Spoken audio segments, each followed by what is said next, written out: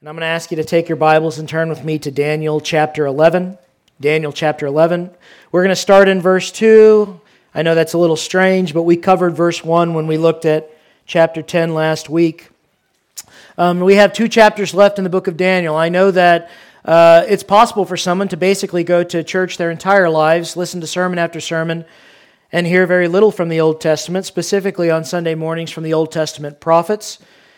It's my conviction it shouldn't be this way. Now, I've been preaching here for 11 years. This is my first endeavor on Sunday mornings to preach through a book like Daniel, and I'm not oblivious to the reality that it's probably been challenging for many of you, and if you find an anxiety or an anxiousness sometimes to get back to the more familiar parts of the Bible, specifically the New Testament, I can't say that that's foreign to me as well. Nevertheless, this is important, and we need to pay attention to what God has spoken in the fullness of His Word. And we're trying to finish well now in the book of Daniel with 2 chapters left. Now, just to give you an idea of where we are in the book of Daniel, this is how chapter 10 began. It says, the first couple verses of chapter 10 now, in the 3rd year of Cyrus, king of Persia, a message was revealed to Daniel, whose name was called Belteshazzar. The message was true, but the appointed time was long, and he understood the message and had understanding of the vision. In those days I, Daniel, was mourning 3 full weeks. That's from the New King James. So chapter 10 begins by telling us that Daniel has received a message, and chapter 10 doesn't tell us much about this message, except that it really bothered Daniel. He went into mourning over it. At least that's my understanding of the order of the text. It was very troubling to him.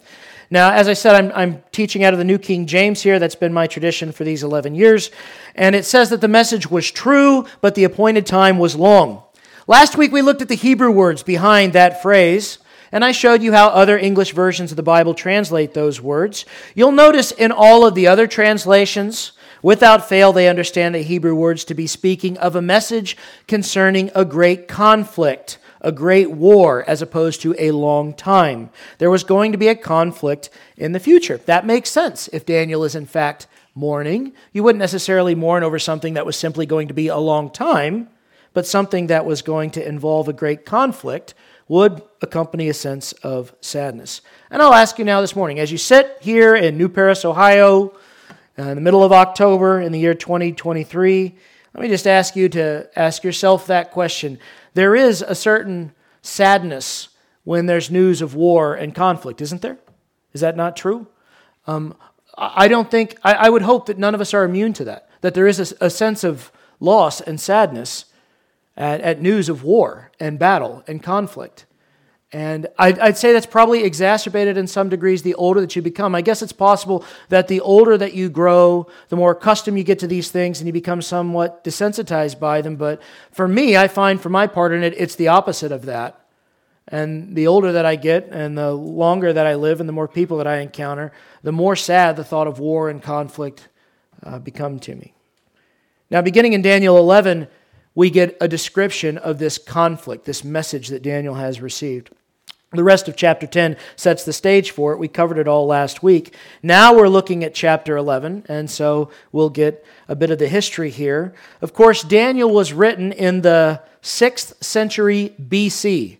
Now, for those of you who struggle with putting BC and AD and stuff together, 600 years before Jesus. The book of Daniel is written approximately so. It's not until the 3rd century AD, approximately 300 years after Jesus, so about 900 years apart, that a guy by the name of Porphyry, who wrote a book called Against Christians, began to claim that the book of Daniel was in fact a forgery, which is a pretty big claim, especially to be making 900 years after a book was written. So for about 900 years, there is no evidence that anyone had a problem with the book of Daniel until this Roman man named Porphyry. He really didn't like Christians. Christianity by that time, this is several hundred years after the death and resurrection of Jesus, Christianity at that time had become so incredibly popular in the Roman Empire that it was beginning to supplant the traditional worship of the Roman gods. And this was creating all kinds of social upheaval in the Empire of Rome. And why wouldn't it supplant the worship of the Roman gods? This was a message of freedom. This was a message that declared human dignity. This was a message that recognized the preciousness of all human life. This was a message that chewed into the fabric of a slave economy that Rome was built on. This was a message that assured people that they could have peace with God. This was a message about life-changing progress, and there was evidence of people whose lives had changed, flourishing and growing all around them. Most of all, this was a message that God loves us and has paid a great price to know us through the offering of His Son, the death and resurrection of Jesus, affording us everlasting life with God. This was a glorious message, and it was having quite the impact in Rome, and this man Porphyry, among others, did not like it. I'll read you a quote. This is from John Wolford's commentary here about Porphyry. It says, he began by carefully lining up every verse in Daniel 11, 1 through 35, with every corresponding historical event, and concluded that no one could have prophesied about these events in the future. Wolford then notes for us that Christians responded strongly to the criticisms of Porphyry when he wrote this book against Christians, and Jerome wrote a commentary of the book of Daniel that was the standard for the next 1,000 years. So I want you to think about this for a second. Here is a guy, the first guy to have a big problem with the book of Daniel. And his problem is not based on any evidence or textual criticism. He simply hated Christians, that much was clear. The book of Daniel was hardly his only attack.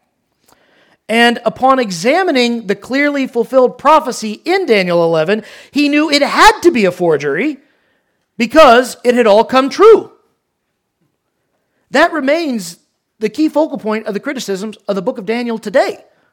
That is the criticism of this book. People do not reject the Bible because of facts and evidence. They reject it because they don't believe in God. Therefore, miracles and prophecy must not exist. This is to put it as John puts it, they love their sin, they love darkness rather than light, because their deeds are evil and they do not want to change. So the Bible must not be true. That's not logical, but it is the conclusion. And this is essentially how Jesus describes unbelief in general. Now, here is the Lord Jesus in Luke 16. He's telling a story about a rich man who finds himself in hell. And in his torment, this rich man asks Abraham, Abraham, would you please send a divine messenger to my brothers who are still alive so that they can be warned about this place, because there's a lot of suffering here after death. And according to Jesus, Abraham responds, they have Moses and the prophets. Let them hear them. In other words, they have their Bibles, Moses and the prophets. They have the account of God from the Pentateuch, the 5 books of Moses. So they know who God is. They understand sin. They understand judgment. They have the prophets, which tell us of God's plan and what He is doing, what He has done, what He will do in the future. They don't need a divine messenger or someone to come from the grave to deliver this message specifically to your brothers. That's what Abraham says. But the rich man replies, no, Father Abraham. But if one goes to them from the dead, they will repent. This is what we always tell ourselves. If there were some big miracle, if there was some indisputable evidence, then people would be shaken from their spiritual slumber and they'll believe and they'll respond. If I could just heal this person, or if an angel were to appear, or if Moses showed up and parted some great body of water, if we could just line up the Bible prophecies with everything we hear on the news, if we could just have some indispute, then people would believe. I sat in a coffee shop this summer with a young man who I've known since he was a kid, and I was talking to him. He's completely wandered away from the faith. He doesn't believe in the things of God at all anymore. And it has nothing to do with God being unfaithful or with revelation of Scripture. It has nothing to do with that. It's all about human suffering and not understanding of these things, even though he knows what the Bible says. And at one point, his argument was reduced to him telling me very clearly, if God really loved us, He would show up in every single generation, to every single part of the world, and every single family, and perform miracles and convince us of who He is, and then we would all know. And I'm listening to this, and that is not what happens. Of course, a man did rise from the dead. Jesus did perform miracles. People saw Jesus in the flesh after His resurrection, and we're told in the Gospels, many would not believe.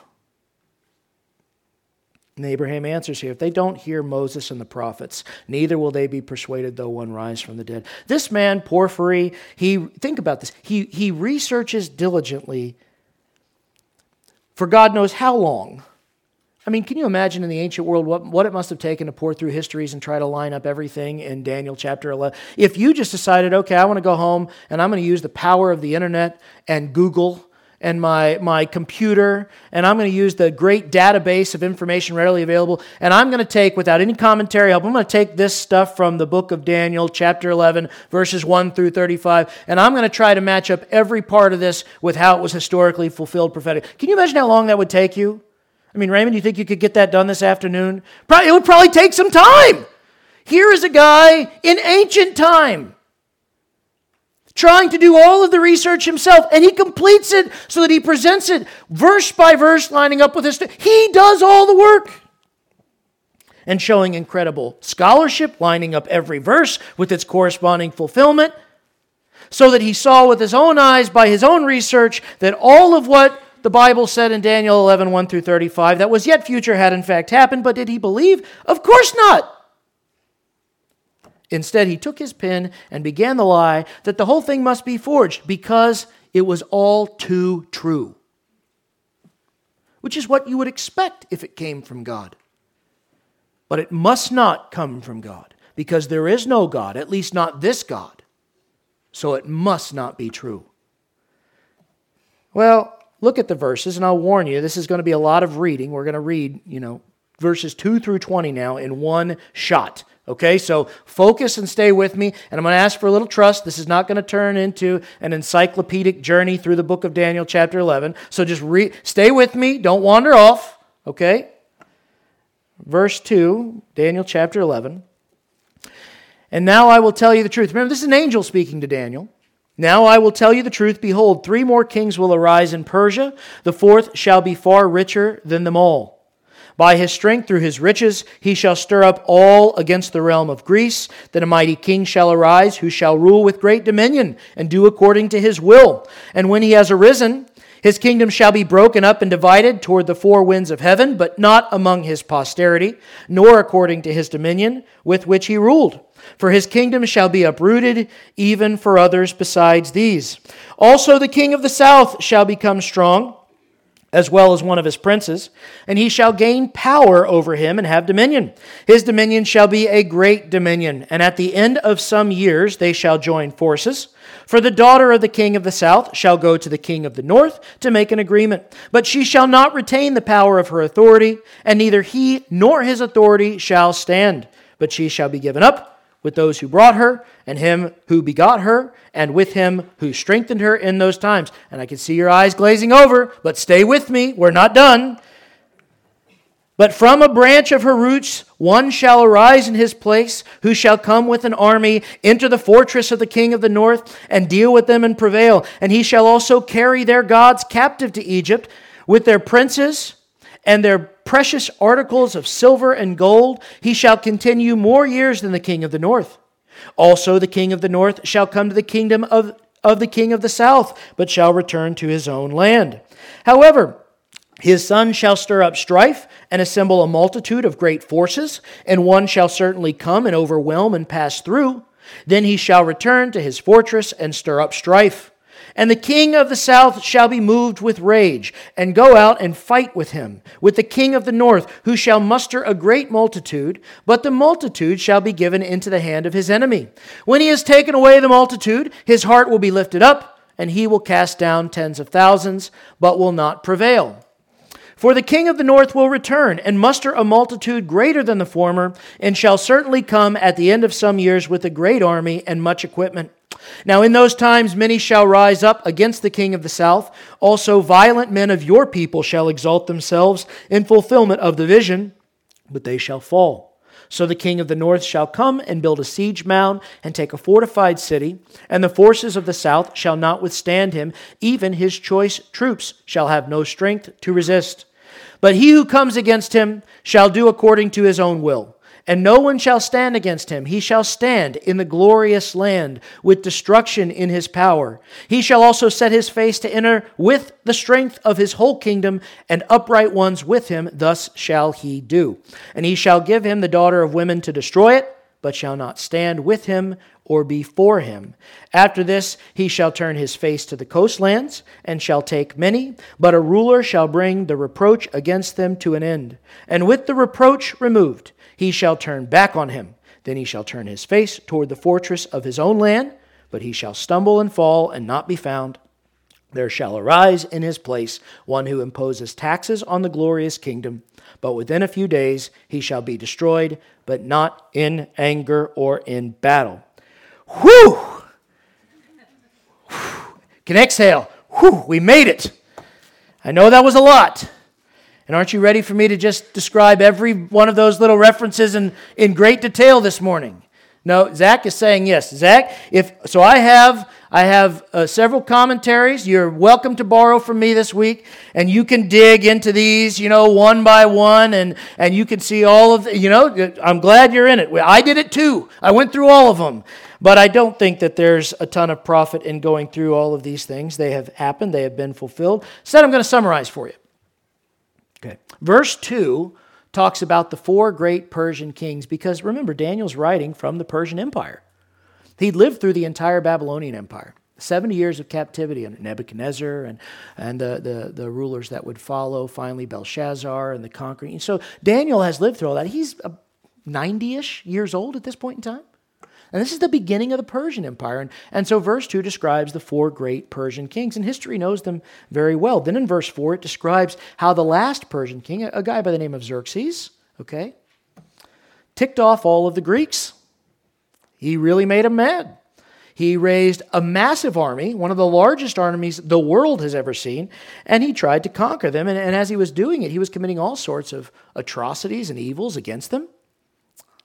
So when a young Greek man named Alexander came to power, he mercilessly attacked and destroyed the Persian Empire. I mean, Alexander's life purpose was to kill the Persians, to make an end to it. Now, Alexander the Great died very young, and so the world which he conquered was divided into 4 parts. This is very well known historically. He had no heir of his own, and say, who should we leave the kingdom to on his deathbed? He's purported to have said, give it to the strong. So it's divided up into military segments, into 4 parts.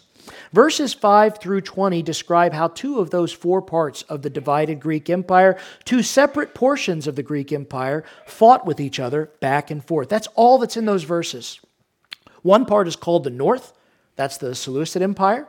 The Syrian Empire, often in history, same thing. The other part is called the South. That's the Ptolemaic Empire, or the land of Egypt. Here's a map, and this map, I think, basically describes what's happening in verses 5 through 20. Okay, now I hope you can see it okay.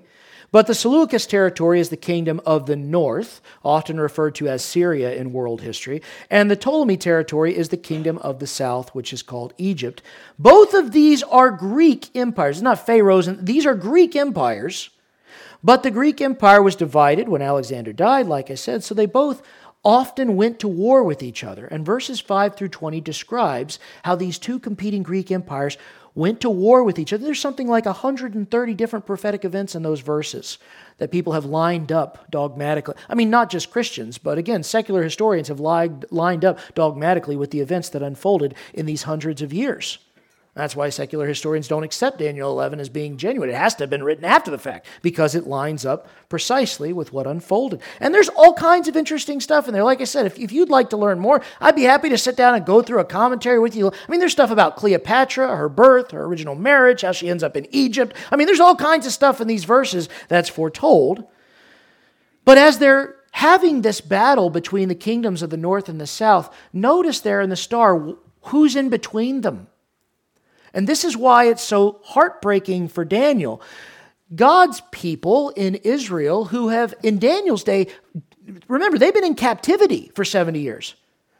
Daniel has just experienced the freedom for them to go home and rebuild Jerusalem, right? It's not even rebuilt yet.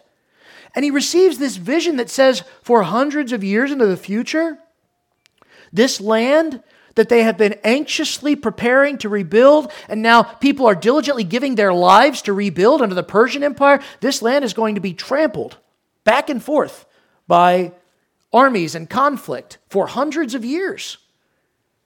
That's a crushing thing if you think about being a 90-year-old Daniel who has longed for the return of God's people to the Holy Land, who has longed for the return of worship among God's people, who has longed for all these things his entire adult life without seeing them. And now, at the end of his life, he receives a message that says, and there's going to be conflict over the face of all of this for hundreds of years to come.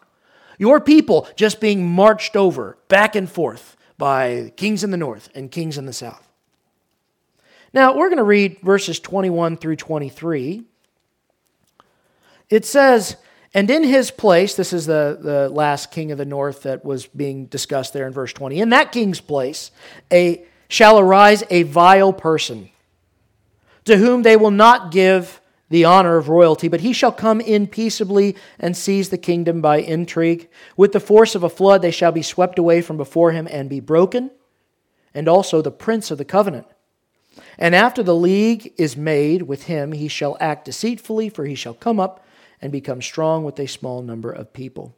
Now, the first thing we notice here is that at this point in the Syrian Empire, a vile person comes to power. This is a man named Antiochus IV, and he's a well-known historical figure, albeit not all that significant to world history. Instead, his significance is tied up in his antagonism to the Jews.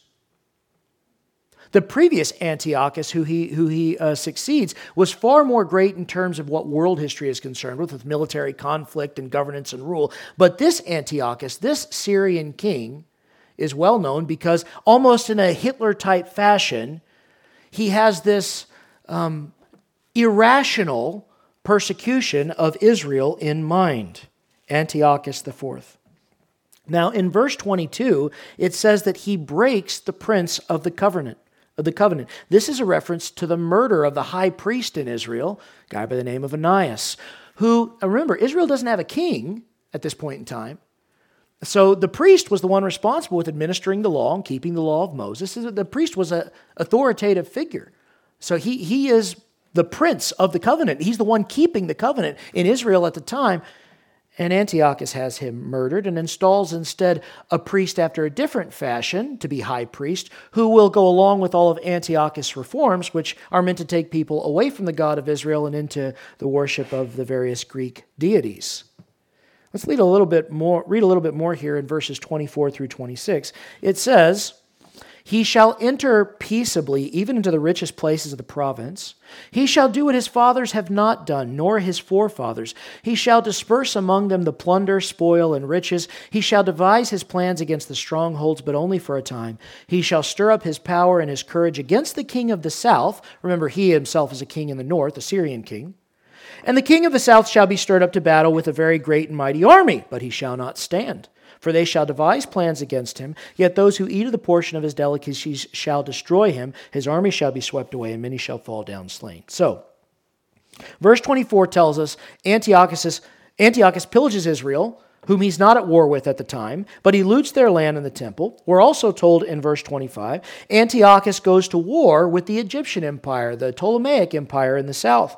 And what's the outcome of this Ptolemaic war in the south when it says he shall stir up power and courage against the kings of the south? And what's his goal? What's the end game? Well, the king of the south, that's Egypt, will fight against Antiochus, but he loses.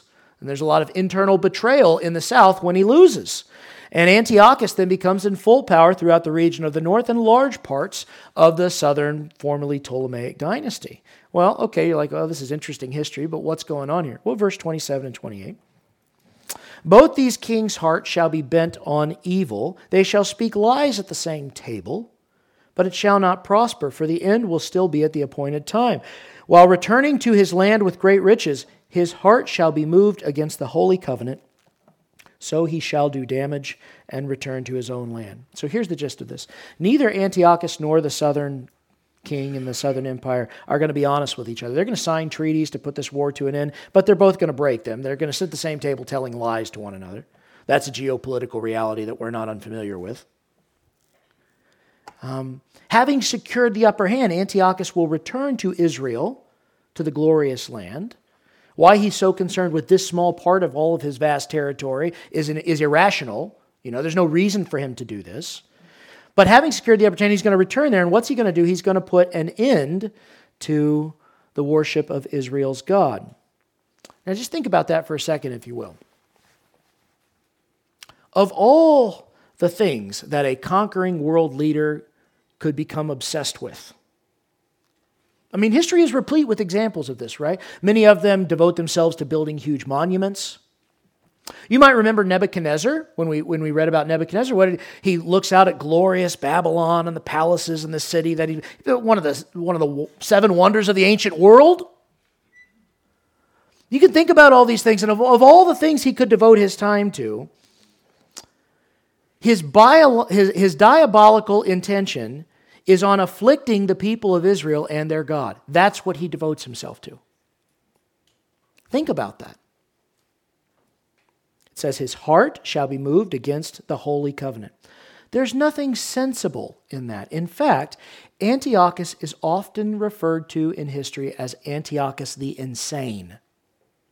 The insane, by historians, because his behavior towards Israel is not logical. It doesn't seem to make sense. But what I would tell you is this is not insanity, it's satanic. I'll remind you of what we looked at last week. There are spiritual rulers of darkness in this world behind actual kingdoms and thrones. Explain the Holocaust and the fascination of Hitler with the extermination of Jewish and Christian people throughout Europe. And of course, many historians will call Hitler insane in that fashion. But there's a difference between insanity and Satanism. It's not insanity. The ruler of this world has always and will always be an enemy of God's people because he is an enemy of our God. Now, verses 29 and 30, let's read them here. At the appointed time, he, this is Antiochus, shall return and go south again. So he's going to go fight the south again. But it shall not be like the former or the latter. In other words, he's not going to have a great victory. For ships from Cyprus shall come against him. Therefore he shall be grieved and return in rage against the holy covenant and do damage. So he shall return and show regard for those who forsake the holy covenant. Now what happens historically is Antiochus eventually goes on another campaign in the south against Egypt, but he's not nearly as successful this time because by this time, a little upstart group from the far east called the Romans, from the far west called the Romans, start to show up. And that's what it means by the ships of Cyprus here. Cyprus is from the Hebrew word kittim, and the Romans sailed into Egypt, into the Ptolemaic area, and they began conquering portions of it themselves. And when Antiochus shows up, they famously put him down, and then they, having held back his armies from taking the lands that they had already conquered, they draw a circle around him in the sand. And they say, decide before you walk out of this circle whether or not you're going to continue these campaigns. So it's literally a line in the sand, if you want to get the idea. And surrounded by the Romans, he decides probably better leave well enough alone at this point in time. And instead, it says he very obviously and frustrated and angrily comes back to Israel after his defeat. He returns in rage. And there is a huge persecution of Israel. Now, the kind of persecution in Israel that is unique, even among all the various persecutions that Israel has suffered throughout the history of the world, one of these times. It's overtly religious. Antiochus makes things like circumcision illegal, the reading of the Torah illegal, forces Israelites to abandon their food laws and their customs, all of this under the threat of death. If you are a woman who is found to have circumcised your son, you could be killed. This was forced removal from the law of Moses. Verse 30 explains that he's trying to get the Jewish people to abandon their covenant with God altogether, and the Jews who do abandon their covenant with God, he rewards. He treats them very well. He gives them the land that belonged to others. He sets them up and establishes in places of leadership. So it's not a racial thing, which is important to understand. It's not all Jews, I'm going to, just going to kill them all. No. It's a religious thing. It is a satanic thing. It is about the God behind the Jews, not the Jews themselves. Verse 31. Forces shall be mustered by him. They shall defile the sanctuary fortress. Then they shall take away the daily sacrifices and place the abomination of desolation. So Antiochus occupies Jerusalem, begins to enforce all these laws with his armies. And of course, many resist him. And what happens? Tens of thousands of Jews die. That's the first thing that happens. So there's a horrific kind of atrocious defeat, not just a regular conquering. All the sacrifices in the temple are stopped. There are no more priests allowed to offer anything to God on behalf of the people anymore. The priests themselves are forced to defile themselves or face death by breaking the law of God so that they wouldn't be acceptable for offering sacrifices anymore, even should they have opportunity. And an idol of the Greek god Zeus is erected in the temple of God in Jerusalem. And pigs are offered on the altar of God to this statue, and this is called the abomination of desolation. Okay? Now, back when we were in Daniel chapter 8, there was this prophetic vision Daniel had of a battle between Persia and Greece, and it was a battle depicted as a battle between a ram and a goat. Very fittingly, you might remember that. A ram represented Persia, the goat represented Greece.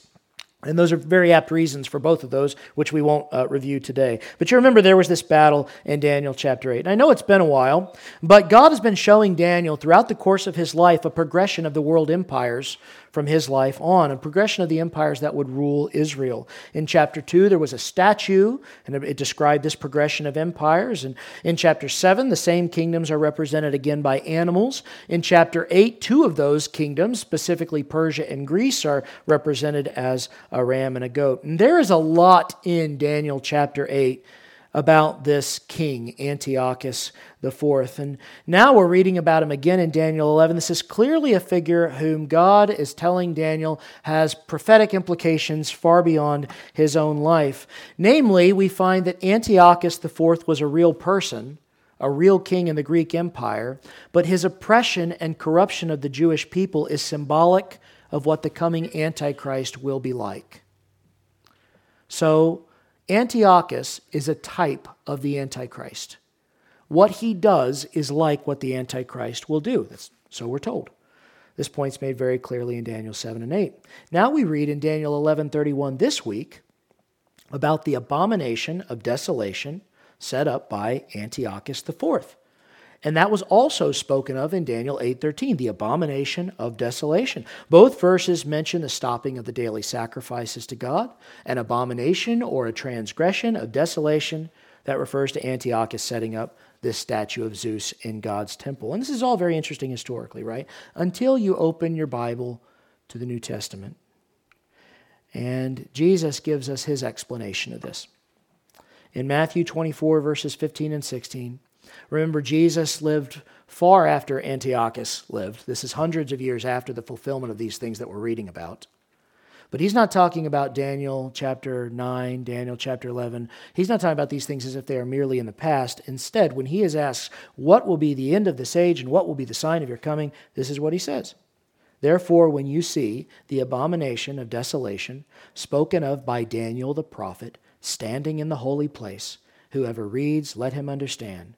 Then let those who are in Judea flee to the mountains.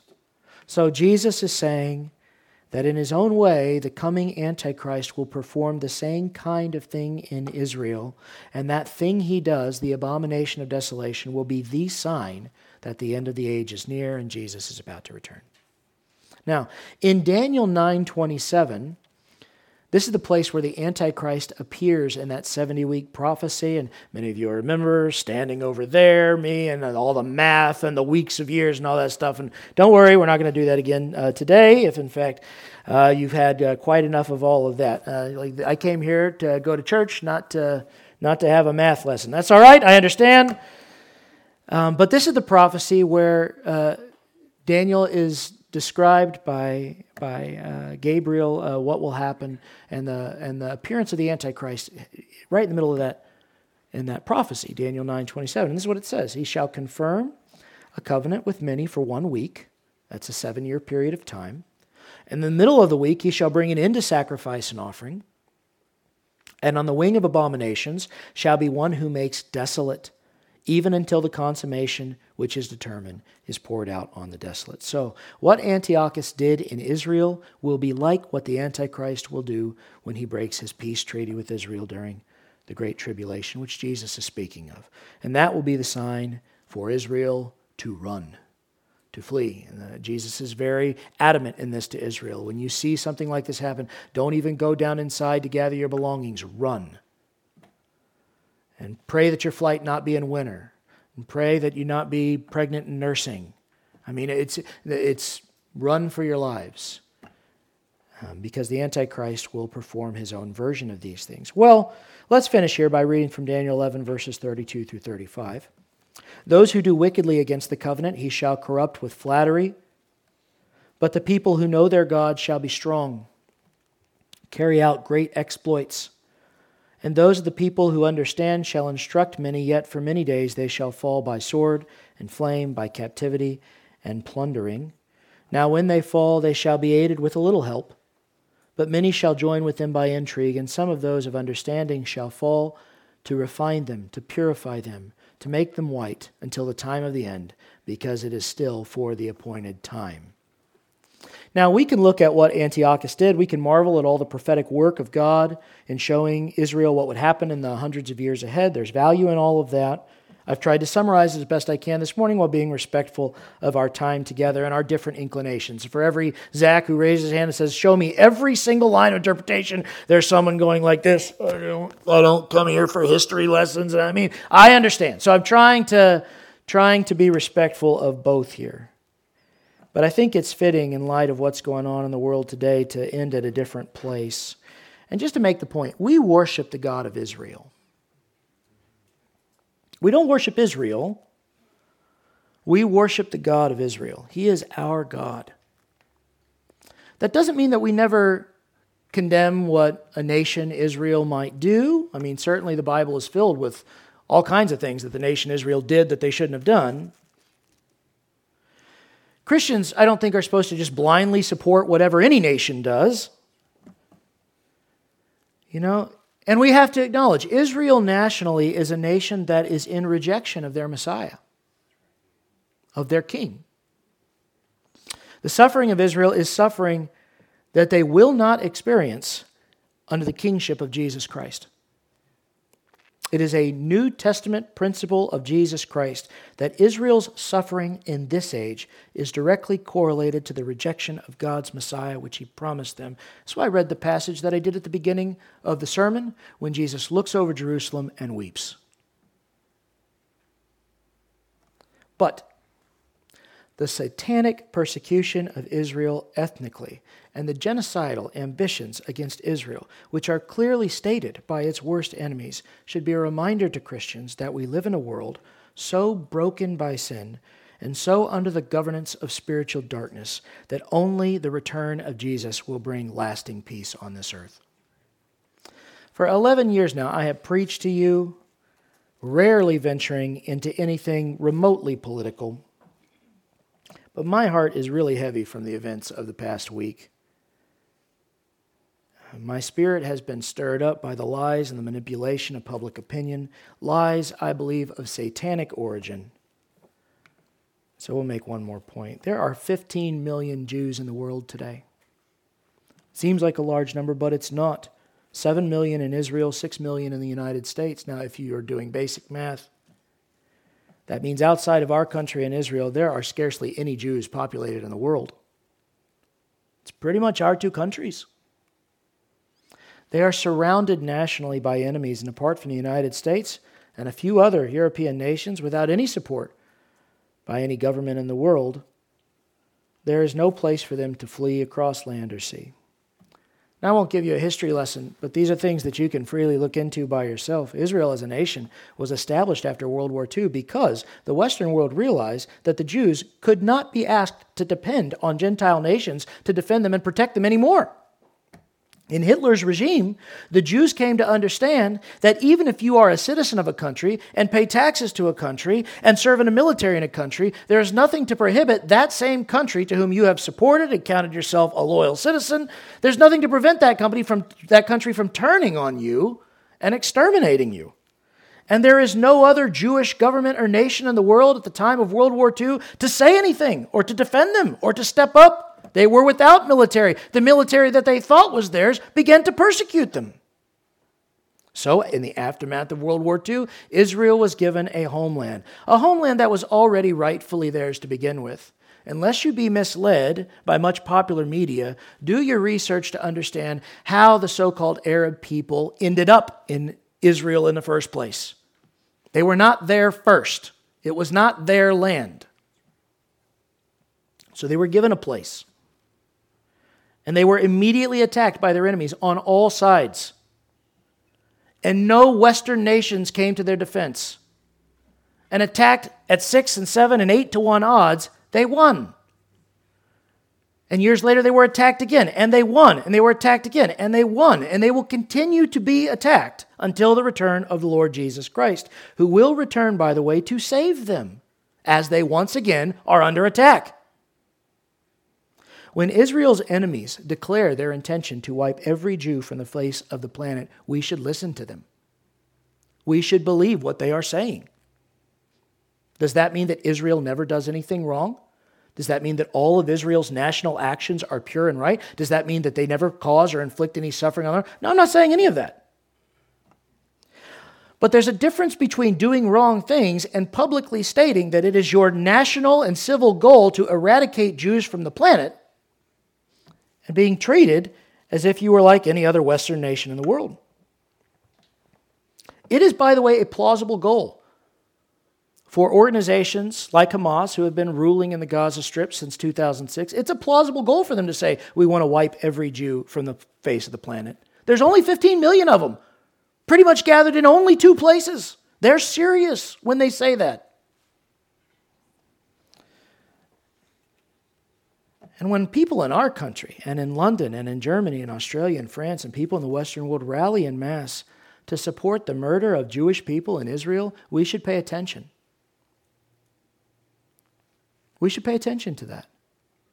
We should pay attention to senators and to people in government who take to their social media accounts before Israel had any retaliation and post pictures of Palestinians and celebrate them on hang gliders.